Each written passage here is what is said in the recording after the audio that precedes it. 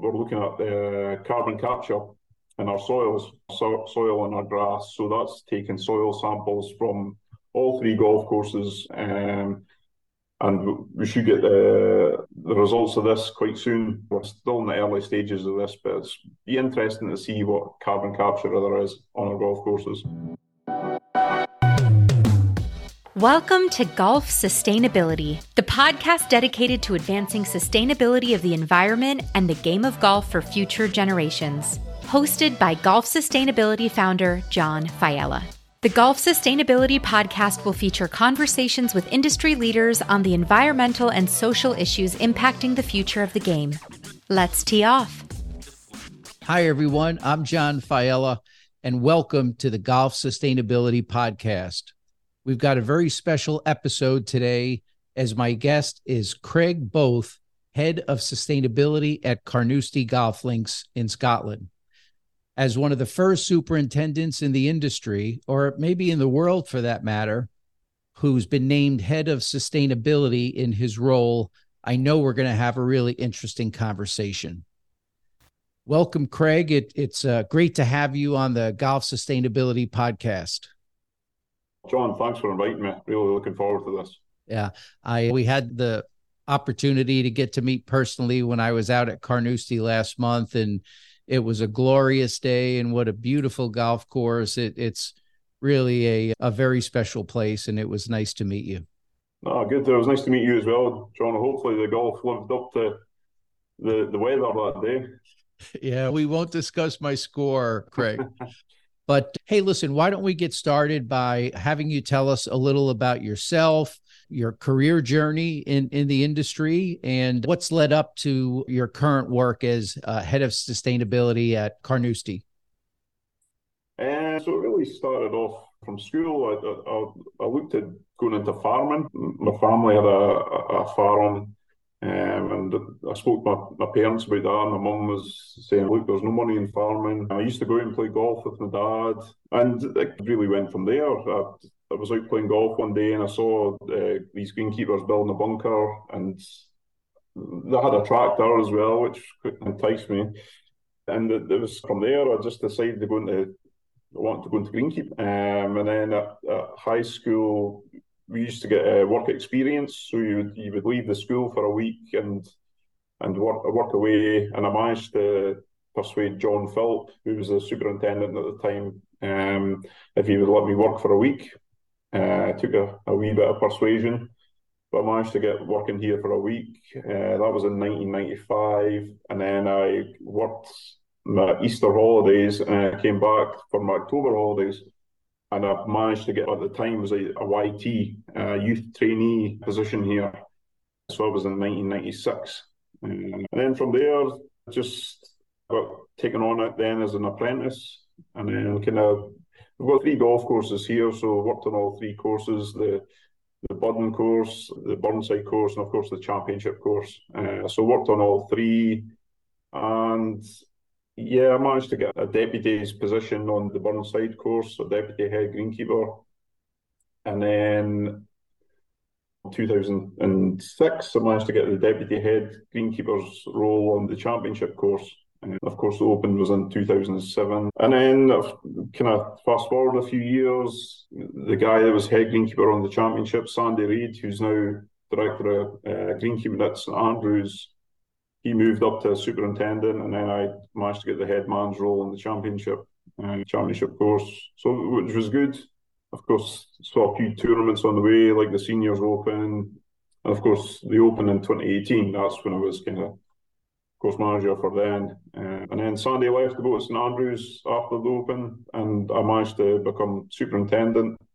At the end of 2018, 2019. And then this kind of new role came up as head of sustainability, and it's a really exciting role to get into. I think this is where all golf courses all around will start looking at these things eventually. So it was great to be offered the role and get my teeth into something like this. That's great.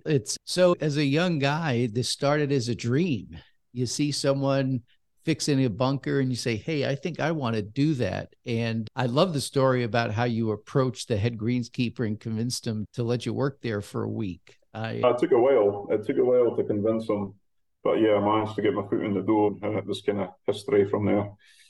Good for you. It sounds like you really are living the dream, and it's great to hear. So many people that I talk to in different industries that wind up with careers in sustainability have been inspired very early on in their career to pursue that passion. And it's interesting to see how that's the case for you. So how did the role or the title change to a head of sustainability come about? What was behind that? I think there's a lot of different things. It's not only sustainability, but I covered like health and safety and things like that as well. And I think that's where I would say over the last, 10, 15 years that greenkeeping's changed a little bit. You get taken away from the turf side of things to look at other matters like health and safety and sustainability and trying to save money, trying to save electricity, etc., etc. So I think that's where things have changed a little bit. My mind and my time was taken up on other things rather than actually on the turf. There was a natural progression to go into sustainability. That's great. So let's talk a little bit about what sustainability means at Carnoustie. The course has incredible heritage. I believe it's over 500 years old. Tell us a little bit about the kind of the heritage of the courses themselves and give us some background on Carnoustie. Yeah, Carnoustie's got a great history behind it. You go way back to the first 10 holes laid out by Alan Robertson. Of course, Alan Robertson is primarily the reason why the Open Championship gets played. He was the greatest golfer of the time, and when he died, they had to find the next champion golfer. Of course, after Alan Robertson, you've got the greats in the name. You've got old Tom Morris was here, you've got Bob Simpson, and of course, James Braid. James Braid pretty much kind of laid out the course the way it is now. And Carnoustie is a great course. The bunkering at Carnoustie has not changed in as many years. Everything is pretty much the same way as what it was way back then. Yeah, that must have been a real special experience for you to be able to oversee things during an Open Championship. Yeah, I've been involved in 3 Opens. The first one being 99 when Carnoustie came back from a 24-year absence from 75. Of course, a lot of people know it for the collapse of Van de Velde, but they always forget the Paul Lawrie story, coming through qualifying at Downfield, a local course, and then coming through and coming back from 10 shots behind and winning the Open. And then 2007, the Harrington-Garcia fight in the playoff, and then Molinari in 2018. And of course, you forget about Tiger. Tiger just about came back, which was a story in itself. Yeah, there's been a lot of great tournaments here at Carnoustie, and it's always a privilege to be part of that. That's great. So tell us a little bit about the environmental work that's gone on over the years, and to what extent has the environment been a focus of Carnoustie and its history? I think I was thinking about this the other day, and a lot of golf courses will be the same. They do things because that's the way they've been brought up and taught, like saving materials such as soil and turf and using it elsewhere and things like that. But cutting back on areas that need managed, letting areas rewild, things like that. We've done that for years. And any other golf course, as I said, we don't shout about it too much. We need to be shouting about things a bit more. But yeah, we have always made sure we're doing things the right way and not overfeeding, not overwatering, trying to be as cute with materials as much as possible. Yeah. So at Golf Sustainability, the way we're really defining things, Craig, is that there are, and you and I have talked about this, there are environmental dimensions of sustainability, but then there are also social dimensions to sustainability. And I know Carnoustie has a pretty extensive community benefit program. Can you talk a little bit about what Carnoustie does from that perspective on the social side with its community benefit program? Yeah, Carnoustie regained charitable status in 2015 and 2014, 2015. And since then, we've given over $250,000 back to the community, donations, but there's also other things such as health and things like that as well. There are other things that people don't see. We play host to a group called Carnoustie Memories. So these are people that have got dementia, and it's bringing these people together. Other things that we do are with association with disabled golfers, encouraging them to play golf. And of course, our junior side, we have over 300 juniors trying to practice golf, to learn golf here, which is I think it's probably one of the biggest in the country. They get free lessons and get shown the right way to play golf. And it's not about the rules and things like that. It's also about having fun and being involved and getting involved with each other, making new friends and things like that.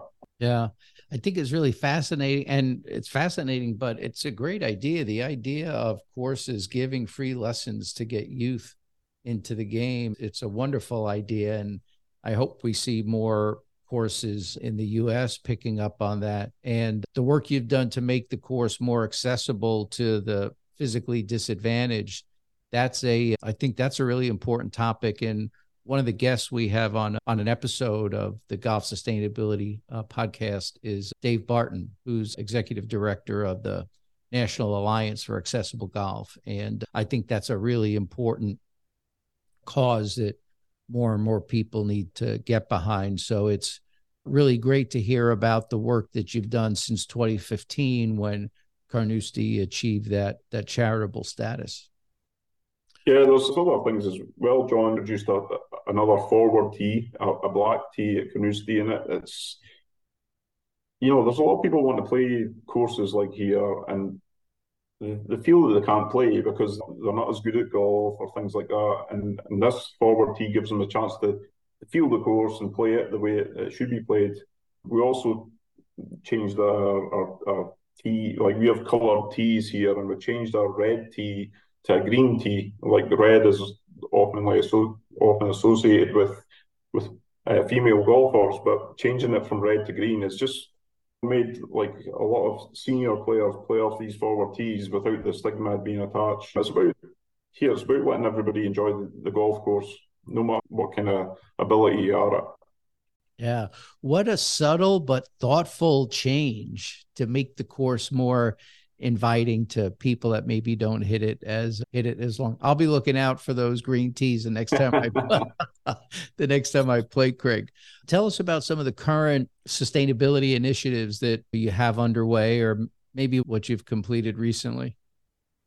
Like I said earlier, we've done a lot of things over the past that we don't shout about, we just get on with it and do things. When we rebuild bunkers every year, we take the material out the faces. We'll mix this about, we'll let it rot down a little bit, and then we'll screen it to make a divot mix for its divots on the fairways and things like that. We'll also reuse that soil for any turfing jobs that we have to do. But other things out in the course, we have gorse management, we have tree management. This winter past, we actually replanted 1,000 trees in the golf course.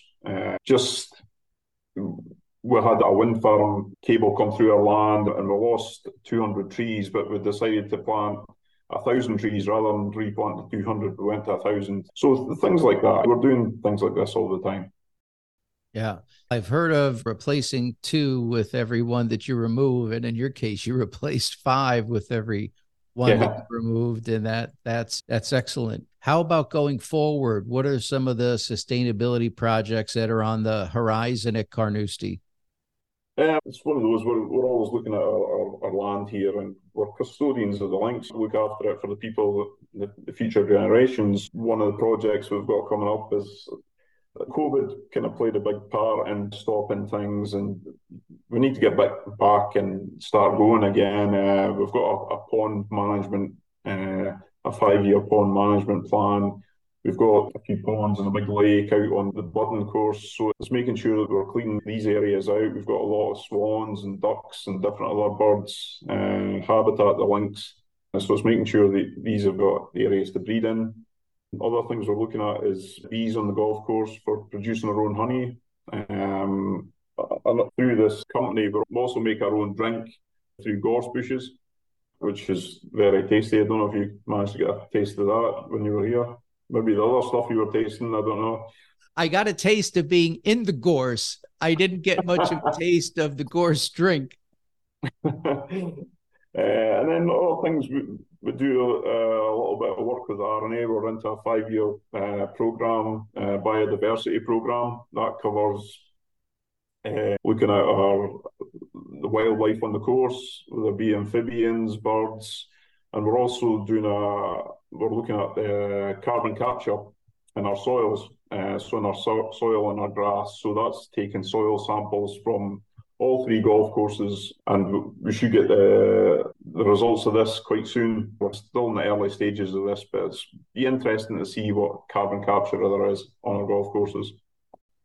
Yeah, that's fascinating. And you led with a perfect segue into key partnerships, right? Because what I've experienced, Craig, is in other industries is that sustainability is a journey and you can't be successful by yourself. You have to have partners, be it associations, be it supplier partners, be it peers, to help accomplish your goals. And there are a couple of key partnerships that I'm familiar that you have that I'd like to get into. And the first was the one you referenced with the RNA. And when we were in Scotland, I had a chance to visit the golf museum there at St. Andrews that's organized by the RNA. And I was very impressed with their commitment to sustainability. Talk to us a little more about this 5-year project, maybe give us a little more detail on what it's involved. And I do want to ask you a follow-up question on this carbon capture project, because it's the first I've heard of something along those lines.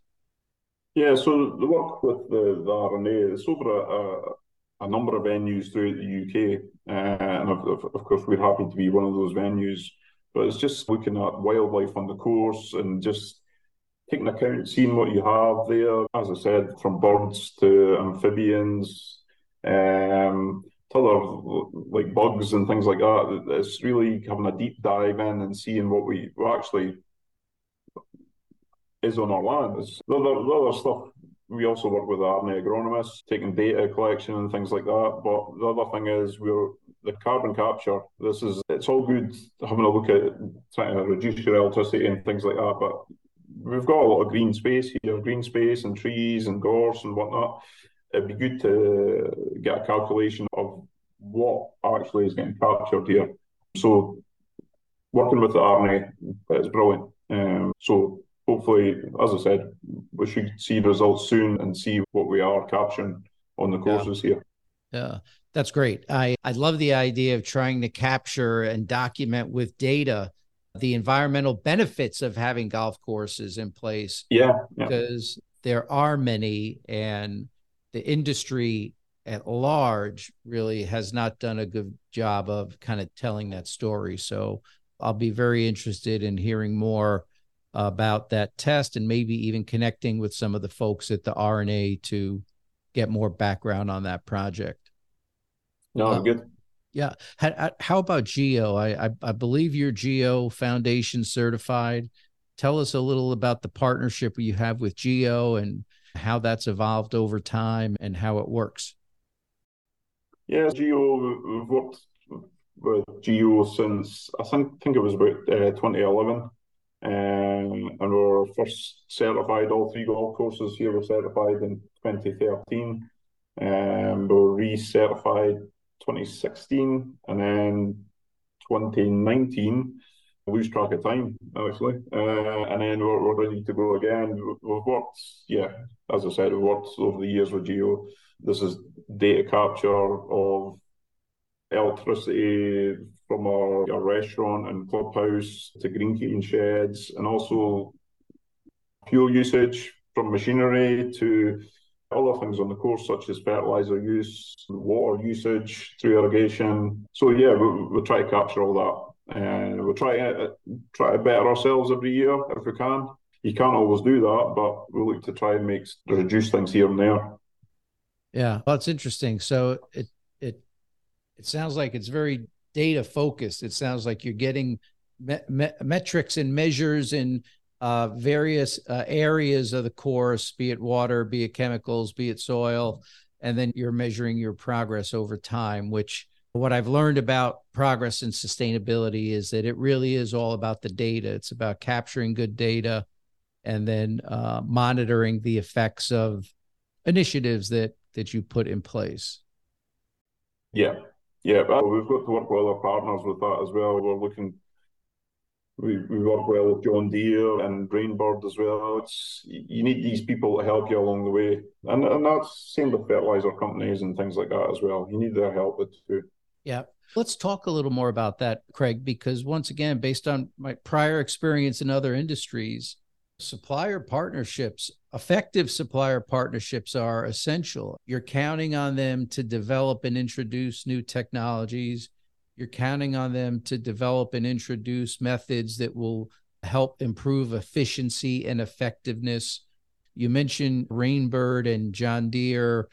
What do those partnerships and relationships look like? Tell us about how you work with John Deere and how you maybe help influence what they're coming out with and how they work with you to get your input on what they're developing.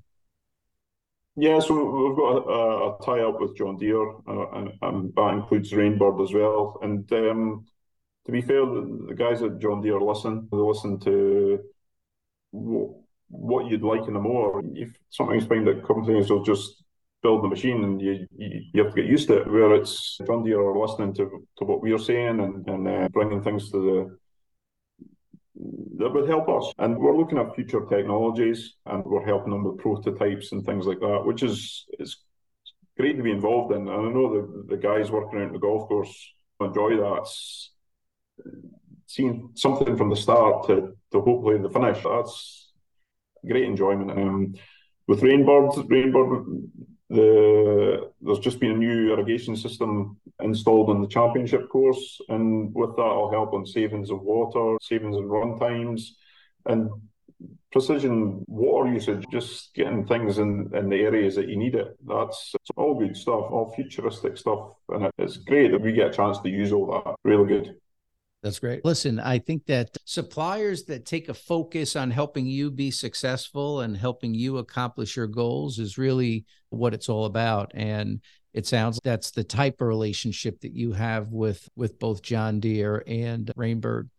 Lots of people will be listening to this that maybe have not started their journey as of yet, but they're saying, hey, we want to be more environmentally responsible. We want to start our sustainability journey. What are the types of things that you'd suggest for someone who's listening to this episode who wants to get started at their course? There's little gains and wins you can make here and there. The thing of recycling soil or recycling your grass and soil together, mixing it up, causing a bit of mulch, that could be future divot mix, things that we do. But there's also, looking at areas on the golf course, do you really need to cut that area? Can it be left to grow wild? Do you need to spray it? Can you leave that to grow wild as well? Just little things here and there. I think sometimes we look at trying to make things too nice. If it does go wild, then you're creating a habitat for animals, different types of animals and things like that. So yeah, there is little things you can do here and there, and it doesn't cost the earth. It's just something you can do by just changing a routine or cutting the greens a different way, which could maybe lead to saving fuel and other things like that. Yeah, it's interesting that you mentioned that because I've heard people talk about what in the States we call here the Augusta effect. And Augusta, people watch the Masters and they see this beautiful, pristine course, and they want theirs to be like that. So one of the things I hear from superintendents is that when they talk or explore implementing sustainability initiatives at their course, they get pushback from members who want the place to look perfect.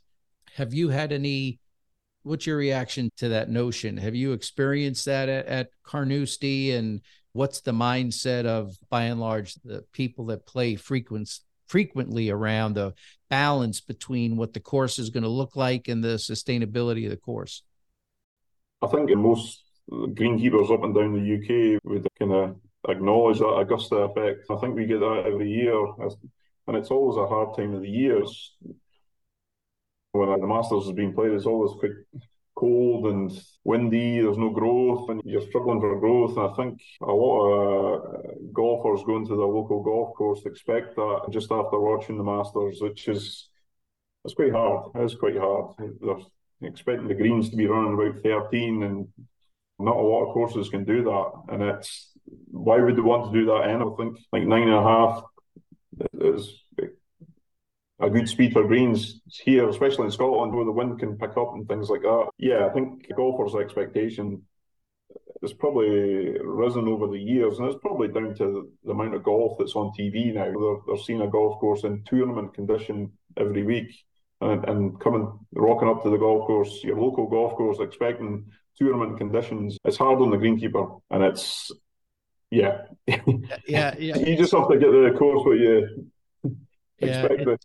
It's a challenge. Listen, Golf Sustainability, we've just launched. We're new, and we're really focused on the courses themselves and people like yourself, Craig. But at some point, there may be an opportunity for broader consumer education on this topic, which I'm excited about pursuing at the right time. So we've covered a lot of ground here, and I really like at the end of my conversations with podcast guests is to really maybe ask some things that are off topic to get a better sense for who our guest is. I'd like to ask you a couple questions that are not golf specific. And we know you had a dream to get into this when you were a young boy, but what is it that drives you? What drives Craig Both? I think when I first started out in greenkeeping, just the being outside in all weathers. It's one of the greatest offices in the world, being out on the golf course. And I know people that are maybe not in greenkeeping but like to play golf. They would probably want to be out there all the time. It can be a lonely place at times, but it's great fun as well. Just getting up in the mornings for the sunrise, it's brilliant. You can't beat it. Nobody on the golf course. You're just cutting grass or raking bunkers or whatever. It's a great place to be, especially early in the mornings. Wow, you love what you do. And calling it the greatest office in the world, I've never heard it described that way, but I'll tell you what, man, that resonates. So who's inspired you? Who would you say has been your greatest inspiration, Craig? There's been many people over the years, back to John Philp, the old superintendent. Yeah, great bit of inspiration there. You always wanted to be like him. He enjoyed his work. He was never away from the place. I was kind of like that myself. The other people over the years, Sandy Reid, good friend of mine, we always used to have a great fun on the golf course. Even though you're at work, you always have a good laugh. And yeah, there's other people at different courses. It's a great business to be in, to meet loads of different people up and down the country, abroad, over with you guys. There's loads of different characters out there, and greenkeeping is one of those jobs that is just it grabs you. There's so many people I could mention that have helped me throughout the way. Yeah. I get something from everybody that I meet. Everybody's got a different story, and inspires you a little bit more. That's great. What would you say is the biggest challenge in your career that you've had to overcome? My dad died when I was 19. That was quite a hard time, and it was 6 weeks before the Open in 1999. And I think it was something my dad was looking forward to. He was really looking forward to the Open coming back to Carnoustie, but also with myself working there, it was quite hard. But you know what? When I talk about the Open, it's a great tournament. That's what got me through my dad's death as well. But yeah, that was quite hard. And most greenkeepers will know this when you've worked at a big tournament, any tournament. You feel down after the tournament because there's such a release of excitement to work in a tournament, and then you feel down the next day. But it was quite a hard time. Yeah, I could just imagine, having lost my dad quite some time ago. I know what you're relating to, and I can say with confidence, I'm sure he's looking down and he's very proud of what he sees in his boy. You said something earlier on that I just made a note on, and it said you consider yourself custodian of the links, and you feel it's your obligation to look after Carnoustie for future generations. And that resonated with me, because ensuring golf, the game of golf, for future generations is what golf sustainability is all about. When things are said down the road and people are talking about Craig Bohl's impact on the game, what is it that you'd like to leave behind for future generations, Craig? I don't know, really. As I said, you look back the history of Carnoustie Golf Links over 500 years, just a small blip in that kind of journey, and there'll be many more small blips of people over the next few years as well. It's we just need to keep the golf courses going and hand on to the next person. That's all you can do in life. As long as you leave it a little bit better than what you found it, that's all you can do.